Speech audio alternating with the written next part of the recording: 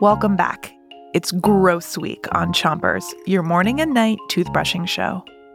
We have been giving you the foulest, filthiest facts this week. Ew! And now it's time to have a gross giggle with some knock-knock jokes. Pick a side on the top of your mouth and make sure you're brushing the front, back, and chewing part of each tooth. 3, 2, 1, brush. Here's your first joke. Knock, knock. Who's there? Atch. Achoo. Oh, achoo. I think I'm coming down with a cold. When you get a cold, it's caused by pathogens. Ach. There are lots of different types of pathogens, but some of the most common are bad bacteria, viruses, and harmful fungi. Another word for pathogens is germs. Yuck. Switch your brushing to the other side of the top of your mouth.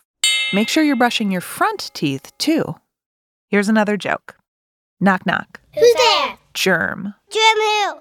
You're making me sick. Cover your mouth when you sneeze.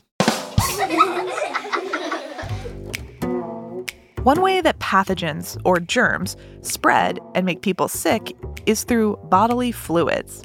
So bodily fluids are like spit and snot. That's where germs hang out. And that's why we cover our coughs or sneezes, so we don't make other people sick. It's time to brush the bottom of your mouth. Pick a side and keep making those tiny circles over each of your teeth. Here's another joke. Knock, knock. Who's there? Pee. Pee who? Pee you. It smells yucky in here. Pee is also a bodily fluid. And pee can be really useful. Has a doctor ever asked you to pee in a cup? If you're not feeling well, a doctor can test your pee to help figure out what pathogens might have made you sick. Switch your brushing to the other side of the bottom of your mouth, but make sure you're not brushing too hard. You do not have to be a doctor to learn from pee. Next time you have to pee, take a look at the color.